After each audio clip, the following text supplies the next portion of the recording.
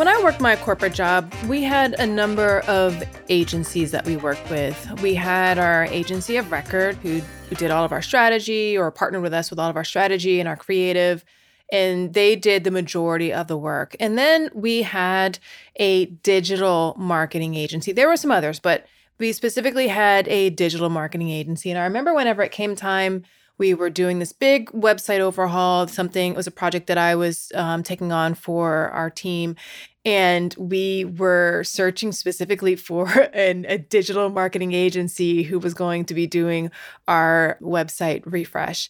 And these days, it's not very common that you have a separate, or it's not as common that you would have a separate digital marketing agency from your overall agency. Now, digital marketing is very much considered a part of marketing. So there's no need to have that separation. It doesn't have quite that newness that existed way back when. The same thing goes with inclusive marketing agencies. We've got a lot of agencies of record out there, or just agencies that clients will work with. They'll be their primary brand partners. But in a lot of instances, those agencies don't necessarily have that inclusive lens. They don't know how to engage people from underrepresented and underserved communities.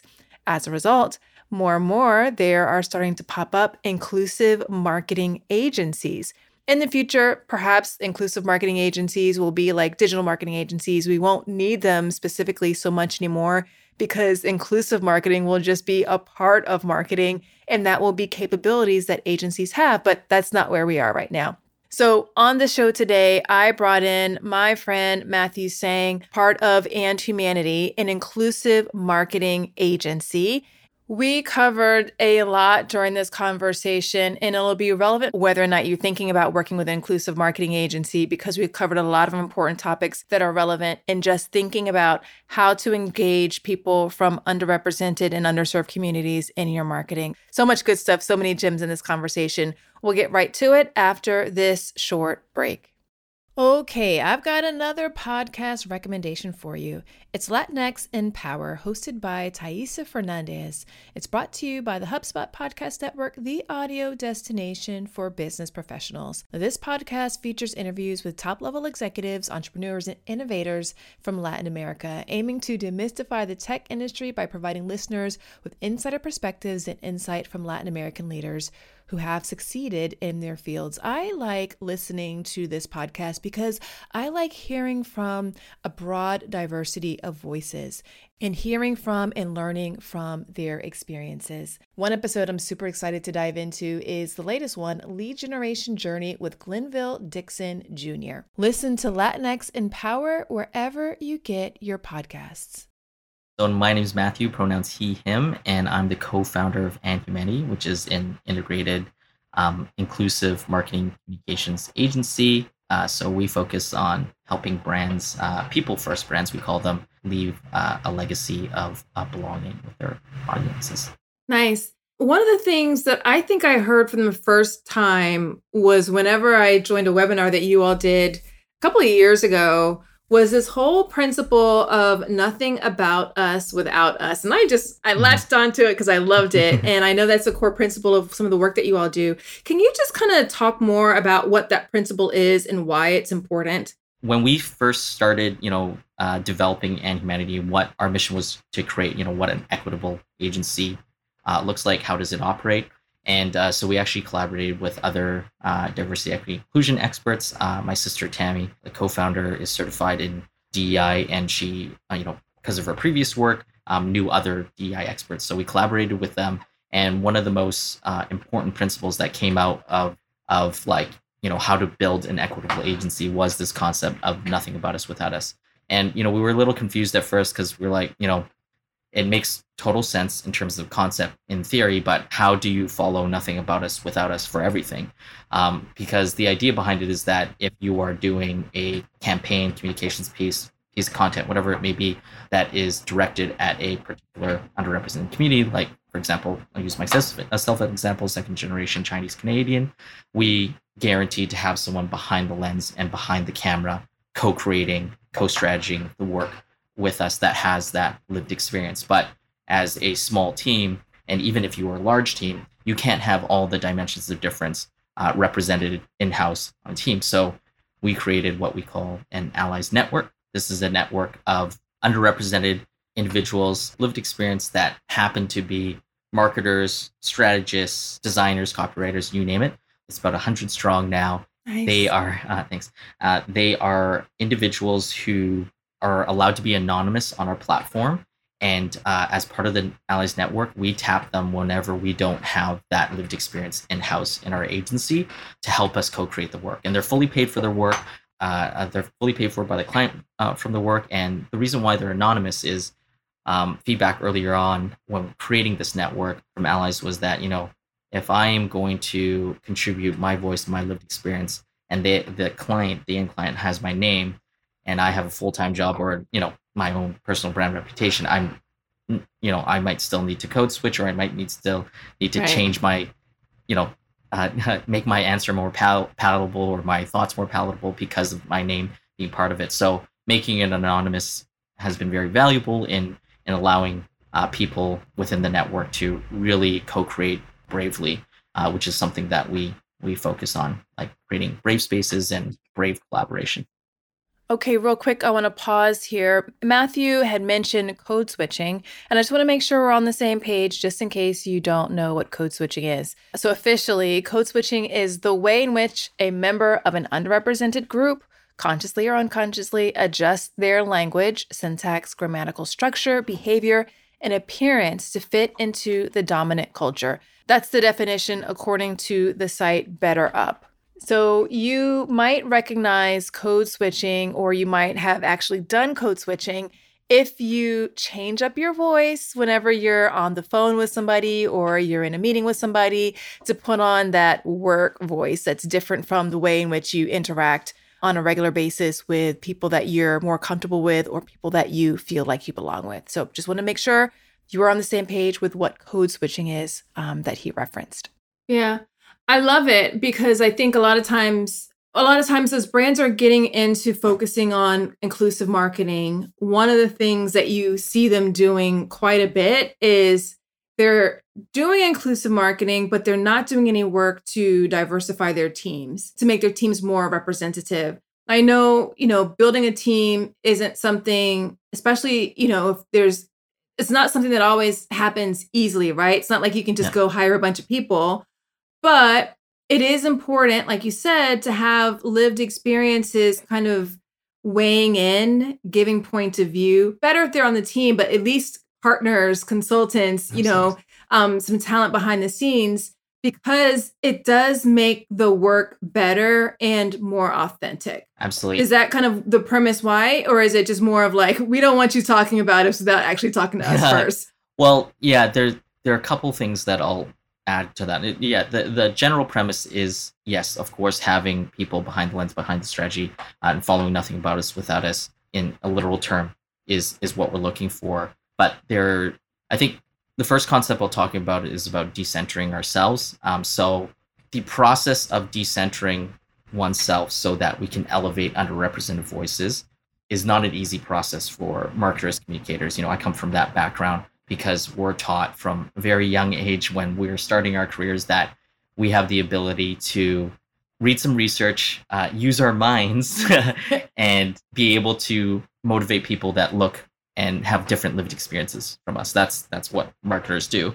So as part of the skill set that And Humanity tries to provide, we decenter ourselves so that our allies, especially if we don't have that lived experience in-house, are able to flourish and thrive and have their story be told and have their ideas be, you could say, respected, finalized, approved, etc.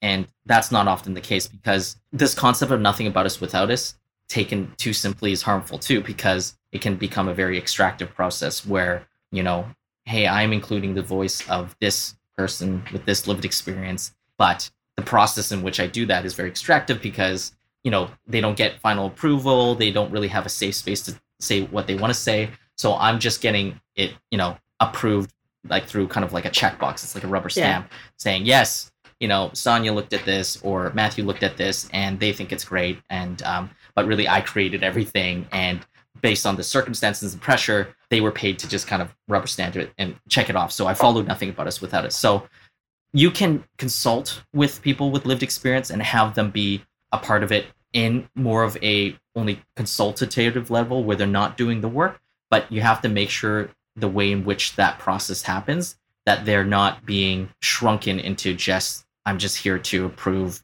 something because of my lived experience. They actually have to fully be invested and be a part of it, which is something I think a lot of brands fail at, especially when, tapping their own internal employees or the work, people that have nothing to do or no idea around marketing communications, or feel the pressure to, say something good about the brand because they're employed by the brand. There's a lot of things that go into why it's anonymous, or, some of our allies don't want to be anonymous, and that's totally fine. But we give that option because if they feel comfortable, and some have said they want to be anonymous, but they feel comfortable being part of it, they do. But there's a lot that goes into the how of this process, rather than, hey, as long as we have someone, consulting on it that has lived experience, we're okay. Like, there's a lot more to it than that. Got it. All right, I want to interject here again, just because of something that Matthew mentioned. I want to reiterate, it is not okay to go and ask people on your team who have no expertise in marketing to weigh in on campaigns that are marketing campaigns just because they have the lived experience. In essence, what you're doing is you're treating them like unpaid consultants. I have an entire episode that covers this topic, episode number 22, Common Ways Brands Treat Diverse Talent Like Unpaid Consultants, and what to do instead. I'll drop a link to it in the show notes so you can access it easily. It is very nuanced, and I like that you kind of put it. Before we wrap a bow on this one and move on, any advice that you would have for brands who really want to lean into this principle as they're focusing on specifically marketing to certain communities?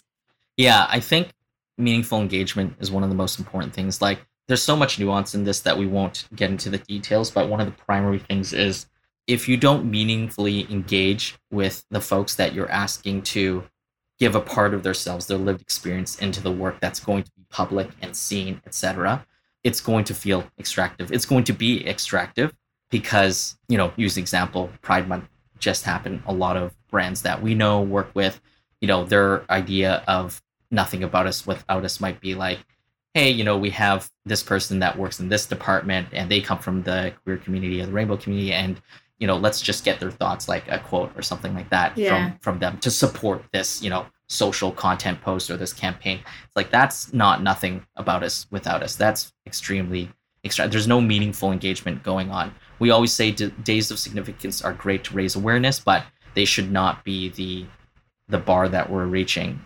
because you should be celebrating underrepresented communities all year round, regardless of the days of significance. You should be going deep with your content and with your campaigns, not just trying to hit every single day of significance.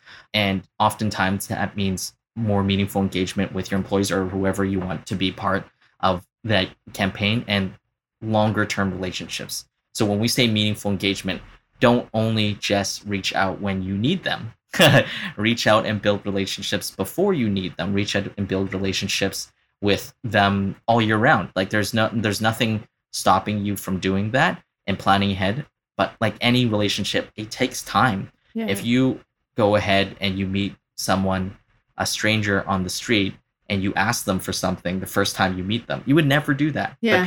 But brands do that all the time with employees and people that they want this distract. It's not necessarily their fault. It's the pressures of wanting to hit every day of significance, or wanting to do right by the process, but not understanding that the process takes way more time and way more thought for it to be done correctly. Absolutely. You said that you have an inclusive marketing agency. What is an inclusive marketing agency?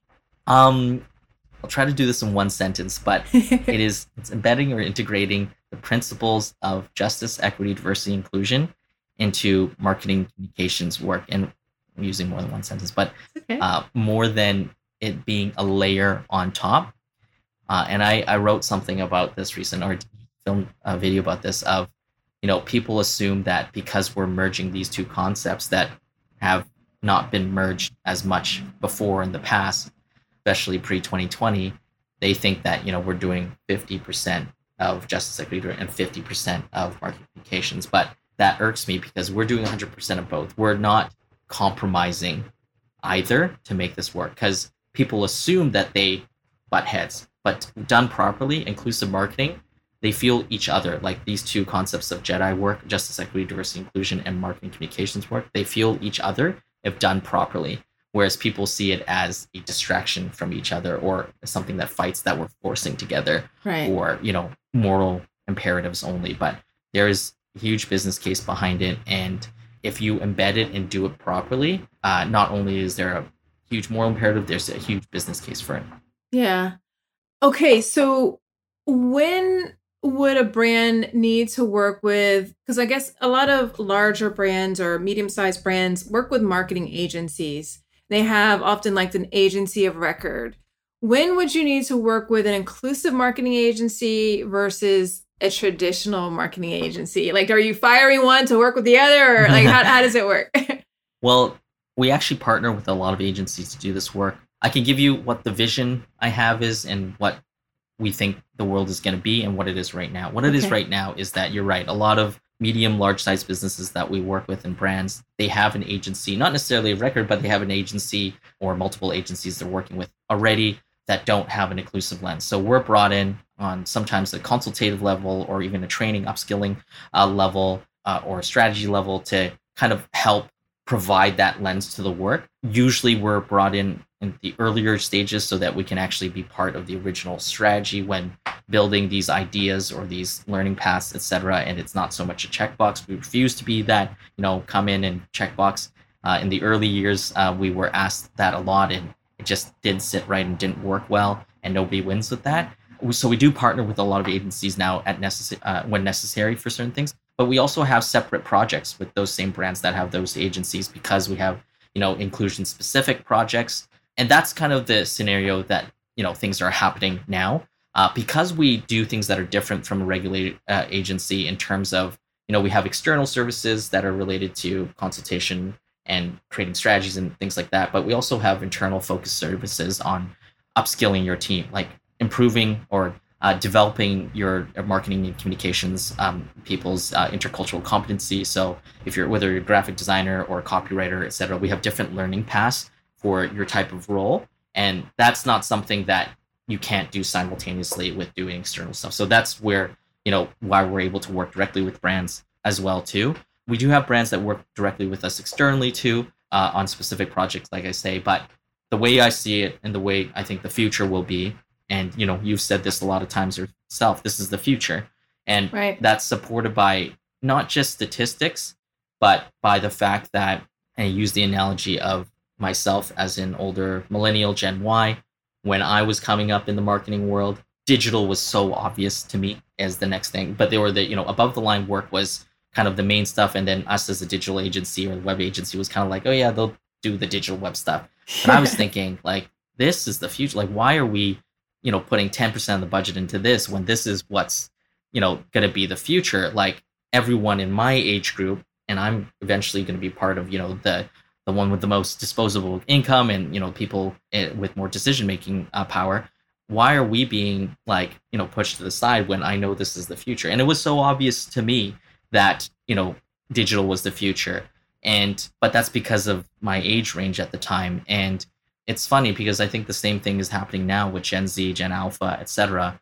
For them, diversity and inclusion, diversity is a fact. It's like they see it all around them, and they find it so confusing that brands are still doing such obviously performative work. Yeah. They're like, why are you spending time on doing, thoughtless performative work? Like, this isn't gonna land. Like, consumers are smart enough to know that brands need to make money and brands need to, promote products.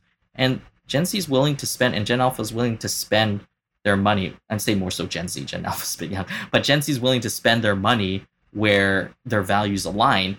And they're not stupid. They can see when things are they can smell performative work from a mile away. So when brands kind of do that, it's kind of like confusing because, in my opinion, 10, 15 years down the line, just like if you're not digital now as a brand, you don't exist. If you're not inclusive 10, 15 years down the line, you're not going to exist either. because you're just going to be so far behind from what the audience expects from brands. They're disappointed in brands now, but 10, 15 years down the line, when, more of this shifts and more people with intercultural competency take these marketing decision-making roles, I feel like inclusive marketing is going to be ubiquitous, and it might not even be called inclusive marketing, just like we sometimes don't call it digital marketing only, right? It's just marketing. Yeah, it's just marketing. Yeah. So yeah. Yeah, no, I love that. Like when you were talking about, I guess it's Gen Alpha, that's where Luna's in that generation. And I think about her sometimes, Black mom, Argentine dad, when she's playing with her dolls, she's got a black Barbie mom and a white Ken doll, like dad, right? Like she calls them mom, mama, and papa, right? Like that's what she calls us. Yeah. She's named them. She switches between English and Spanish on a regular. Like her world is just inclusive because that's her world. Like because that's who her parents are, her family, her references. And I don't think that she's unique, right? In terms of, she might feel unique now, but like increasingly as we start to think about, and the data and the statistics support this, right? Like in terms of these younger generations. Yeah, absolutely. This is just, whether it's something that they do at home or just what they're seeing and interacting with, it's their new normal, right? Absolutely. And I think it's like marketing isn't catching up, but they're going to have to very soon because that's their expectation. That's their benchmark. Yeah, underrepresented communities are slowly becoming more and more the majority. Like I think the stat was in either North America or Canada only, I forgot, but will become a majority nation in like maybe 10 to 15 years, like 2036 or something like that. Like these are never like exactly pinpoint, but we're on that path. And, more and more people are identifying as part of the queer community because there's more language now. There's more language to define. It's not like they didn't exist as much before. It's just there wasn't the language to define certain communities as much. So the way I see it is that the world is just becoming more diverse, right? And that's why I say diversity is going to be just a fact. It is just a fact now, but for them, they didn't grow up where there wasn't as much people self-identifying as part of underrepresented communities, or acknowledging, there was a lot growing up for my age. There was a lot more people that had, the goal was to assimilate, and which developed a lot of internalized racism within, people from my age group. So, but with Gen Z, I'd like to hope there's not as much shame as being different. There's celebrations of difference rather than trying to minimize our differences. Yeah. And so, I just see it being the future, Absolutely. It's what they're going to expect. Finding a service solution that helps you better connect with customers and keep them happy can feel impossible. Like trying to remember the name of that guy you just met at a networking event. Was it Ron? Or could it be Don? Or John? Or Sean? Yeah, that kind of impossible.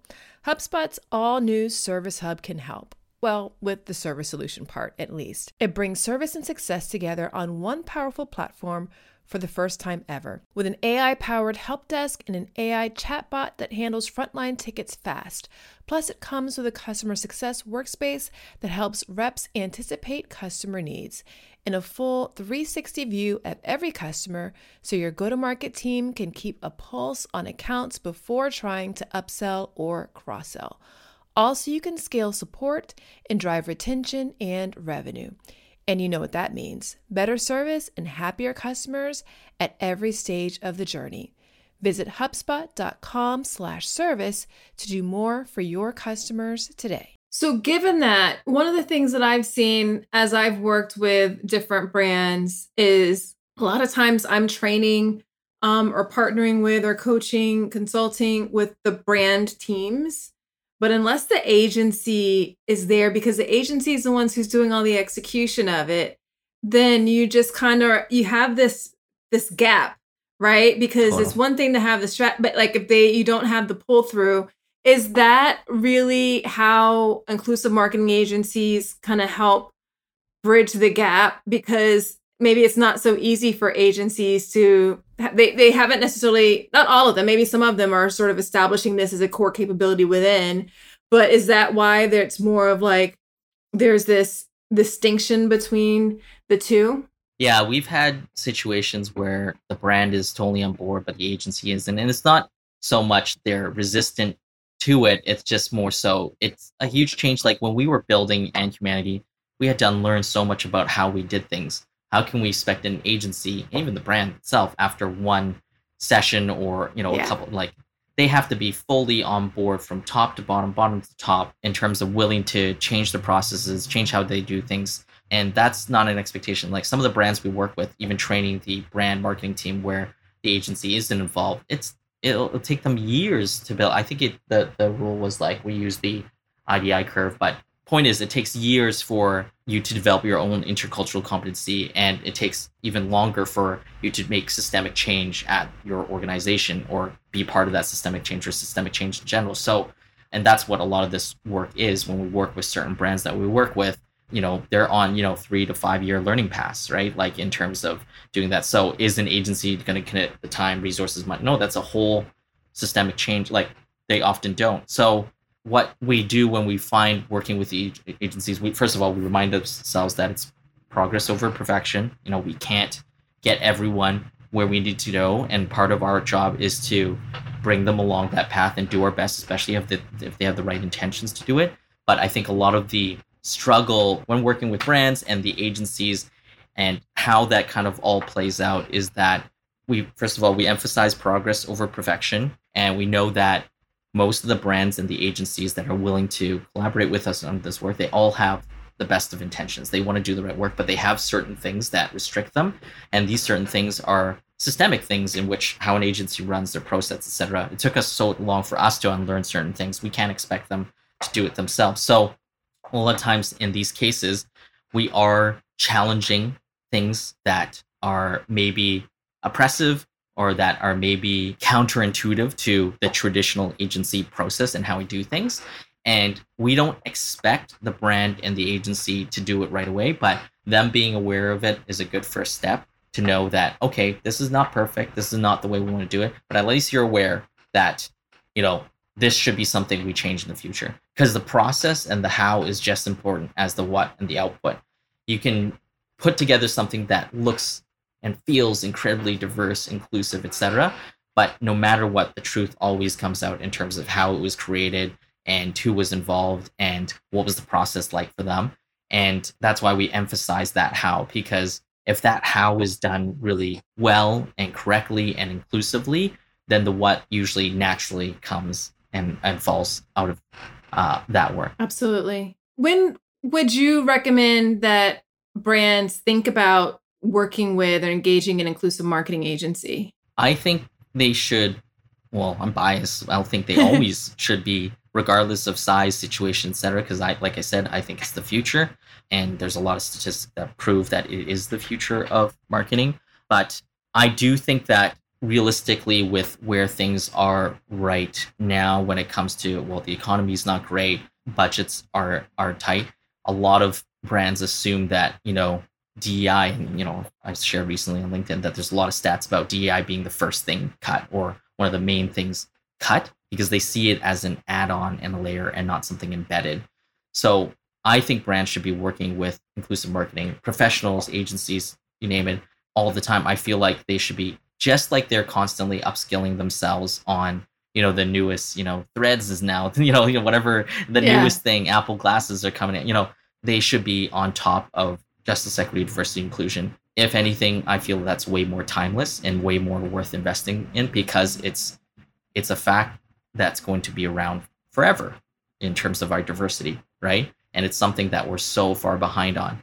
And I find it frustrating at times that there's such an investment on new technology, because it emphasizes that technology is more important than humans. And that's a huge problem, and it irks me. And I know that's not what people are saying outright directly, but that's where the money, time, resources are being invested. This need to catch up with technology. And I've spoken about this and written about this on LinkedIn and stuff like that too, because I really think that the timelessness or the ubiquity of diversity should mean that this should be always something we invest in and not something we just discard when times are, or something like that. So long answer to your short question was yes, they should always be investing in this. And if we're going specifically more tactical with that answer, it's like if you feel that being inclusive is going to be beneficial for the bottom line of your brand because you know that your audience is diverse or your audience is demanding it or wanting it, then you should be investing both internally and externally. Internally to build your team's intercultural competency and understanding of this work and how to do it properly and how to do it right and how to further learn, the right language and the right methodologies, et cetera, like that. And you should be doing it externally as well, because us as marketers, we have responsibility.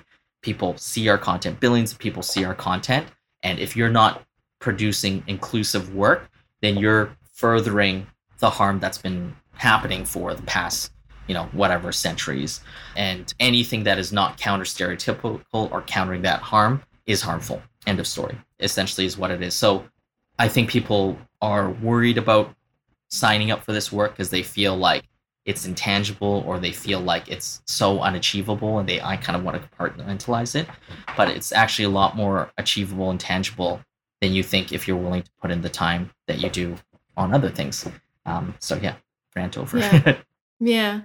No, I think it's a good way for people to think about it and to just be strategic about how they're investing their dollars and who their partners are and helping them to achieve their goals. Like you said, this is the future, right? So how can we make sure that we've got the right partners helping us to evolve our practices, the way we operate, the way we think, and the way we execute? Because it's not just something that's as simple as, because like you said, it's not like a checkbox thing that you do at the end. It's not a stamp. Yeah. It fundamentally has to change the way in which you show up and approach. Yeah, that's why I loved your advice. And I always talk about expanding your circle of influence. It's the easiest, in my opinion, the easiest first step, and something I followed when I heard you say that. It's like, yeah, just change who you follow on Instagram, LinkedIn. That will change your mind, because when you're mindlessly sometimes scrolling on Instagram, you're like, oh yeah, I see that. And then you start to see different perspectives. You're exposing yourself to people that have different, diverse ideas and thoughts. And I think that that's such a powerful, easy way to, I guess, learn, because it is a foundational thing. And, like people always say, invest in your mental health. Like, I believe this work is so beneficial for your mental health as well. I'm sure there's a lot of stats around the intersection of that, but like, it's so beneficial for your mental health, because what you're thinking about is you're thinking about humans, right? You're thinking about humans, you're thinking about emotions, you're putting yourself in other people's shoes as much as you can. You're understanding that you don't understand it. Like, you're being vulnerable with your emotions, with your feelings, and being humble enough to unlearn certain things that you've, held such strong opinions for so long. Someone recently reminded me of the quote, like, strong opinions weakly held. And I love that idea. And that's what so much of, investing in DEI is. It's like, you might have strong opinions that have been conditioned in you for, your whole life. But if you hold them weakly, it means that you're willing to change your mind and you're willing to grow. And that's, in my opinion, is foundation of, intercultural competence, and also foundation of investing in your mental health too. So absolutely. What are some best practices that you would recommend for people who do want to work with an inclusive marketing agency? It's funny, we have this as part of not so much our onboarding, but, like as a prerequisite when working with us. So one of the things is that we say it's a mutual learning partnership, because with our investment in the foundations of Jedi principles, etc., we may do things that are completely opposite to the way you're thinking things should be done, but everything has a purpose. So there's a mutual learning. We're, of course, learning about your brand, the way you do things, your strategies, etc. But if you are open-minded and willing to learn about the reasons why we do things and not just see it as that's different and that's wrong, I think there can be a very beneficial mutual learning partnership. So quick anecdote, like for example, we hold space for introductions, and that sounds like a simple thing, but everybody has different lenses, and we have lenses on our website that we talk about, but we go deep into our lenses and our diverse perspectives when we first introduce ourselves to clients, and our team introduces themselves. And sometimes you can feel, and some clients have said that, I don't have time for 30 minutes of introductions of, etc. Like, and they don't say it necessarily in those terms, but there's that feeling because marketing communications or advertising in general is like, go, go, go, fast, fast, fast. Yeah. And like, so, and like, we have the next thing, and like they never have time. And, one of the things that we try to teach our clients is to demand more time. Like, you need more time to do this right. And spending half an hour on introductions allows for space for people to feel seen in the beginning. That also allows for space for you as an individual to truly see who you're talking to. Because you truly see, that this is more than just a human that is trying to do marketing services, right? There's so much more to it than that. And the work ends up being better because the relationships are better. You have more meaningful relationships. You know that person on a personal level. And, that's just a small example, where introductions are seen as, like excess or waste of time. But we truly believe in the power of, taking more time and taking more space for that relationship to build. One of the things that I love about the introductions, I've been a part of that as I've partnered with you all. And it is transformative because it's not like you're just general icebreaker that, everybody's gone through and you're, it's one where you really, if you will let it, it lets you understand the people who you're interacting with, why they think the way they think, why they have that perspective or point of view. I was having a conversation with my family yesterday and back and forth with Jonathan, my husband. As I mentioned, Jonathan is from Argentina. So sometimes there are things that I'm listening to the perspective of my family on a particular thing, and then I listen to his perspective on it. And then it's like his perspective can be very different because he didn't grow up here. Yeah. And so he is unaware of, hasn't experienced, like he's thinking about things sometimes from the lens of someone in Argentina. Yeah. Which is different from somebody who's going to think about something with the lens of we're in Florida and we're Black in Florida, right? It's different. Not to say one is right or one is wrong, but we're able to understand more of why we think a certain way or behave a certain way because of those things. And it just helps you connect and not be so focused on this is the way.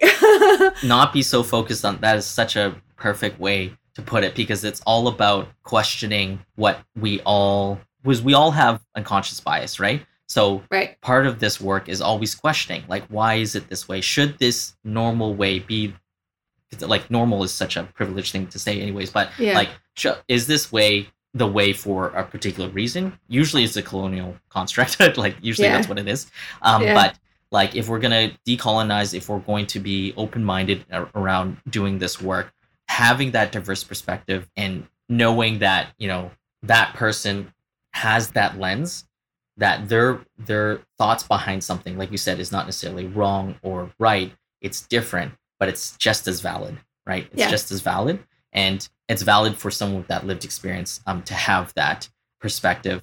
And this idea of there's only one right way, or there's, only a couple right ways and everything else is weird or wrong, is very colonial. I actually just read an article that I just posted on LinkedIn. It was so good. It was about the practice of holding multiple truths, which was so amazing. And we have to hold multiple truths all the time, especially in the work that we do, me and you, Asanya, of holding multiple truths of, we live in a capitalist society. We are for-profit businesses and business owners, but we operate within colonial systems and constructs. Even though the idea of, English being the dominant language, there's so many things that we have to practice holding these multiple truths where we want to focus on justice and equity, but we also are supporting the things that we are trying to do away with, like by being part of the system. So anyways, it's definitely worth a read because it talks about this mentality as actually part of progress. But the more you hear other people's lenses, the more I feel it's like building that muscle of knowing how to practice holding multiple truths. Yeah. And it also just gets you in the habit of listening more and engaging more and diversifying your circle of influence, right? Because I think also if you were to go around that room and listen to everybody's lens and they all sound similar, it's a good indication that, you might need to kind of you're in the wrong room. You might need to diversify your team. You don't want that group think effect. Like, And, people say they welcome diverse voices, but sometimes they don't. They welcome confirmation bias voices, right? Yeah. They just want the same thing. All right. Yeah. Any parting words of wisdom for business leaders and marketers who are thinking about working with an inclusive, who are working with agencies to help them be more inclusive with their marketing? I think the most important thing that they should know is that this is part of their job. This is not I am doing something that is, which is unfortunate. Sometimes the case is they are doing something that is against the grain already at their own company. Like, so many people have worked with us because they're the champions of their own organization going, we need to prioritize this.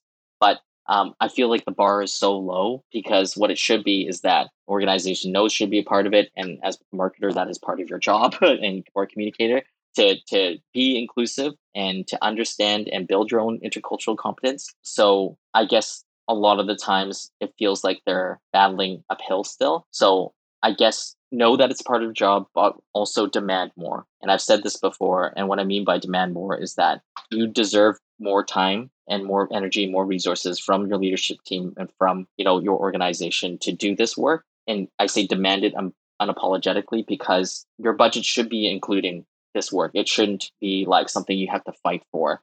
And if it isn't there, then you should be demanding it, and that's okay. Unfortunately, I know that people don't have the power or the ability to without their jobs being in peril or something like that. But I wish that wasn't the way it was. But yeah, that's what I would say. That's it for today's episode. I hope you got just as many gems as I did from this discussion with Matthew. If you like the show, definitely do share it with your friends, your colleagues, and your network. If you're sharing on social, tag me, tag Matthew in the conversation. And we'd love to continue it with you and answer any questions you have and just have a nice dialogue. I would also love it if you would leave a rating and review for this podcast in your podcast player of choice. It really does help more people discover the show and help more people engage in inclusive marketing, which I like to think means more people will have a place where they feel like they belong as a result. Before I go, I just want to make sure, are you on the Inclusion in Marketing newsletter yet? Are you getting it each week? Each week, I send news, stories, insights, and other tips to help you build an inclusive brand that makes more of the people you serve feel like they belong with you. Go to inclusionandmarketing.com/newsletter to get signed up. I'll drop a link to it in the show notes for you, and then you can be in the know on a weekly basis. Until next time, remember, everyone deserves to have a place where they belong. Let's use our individual and collective power to ensure more people feel like they do. Thanks so much for listening. Talk to you soon.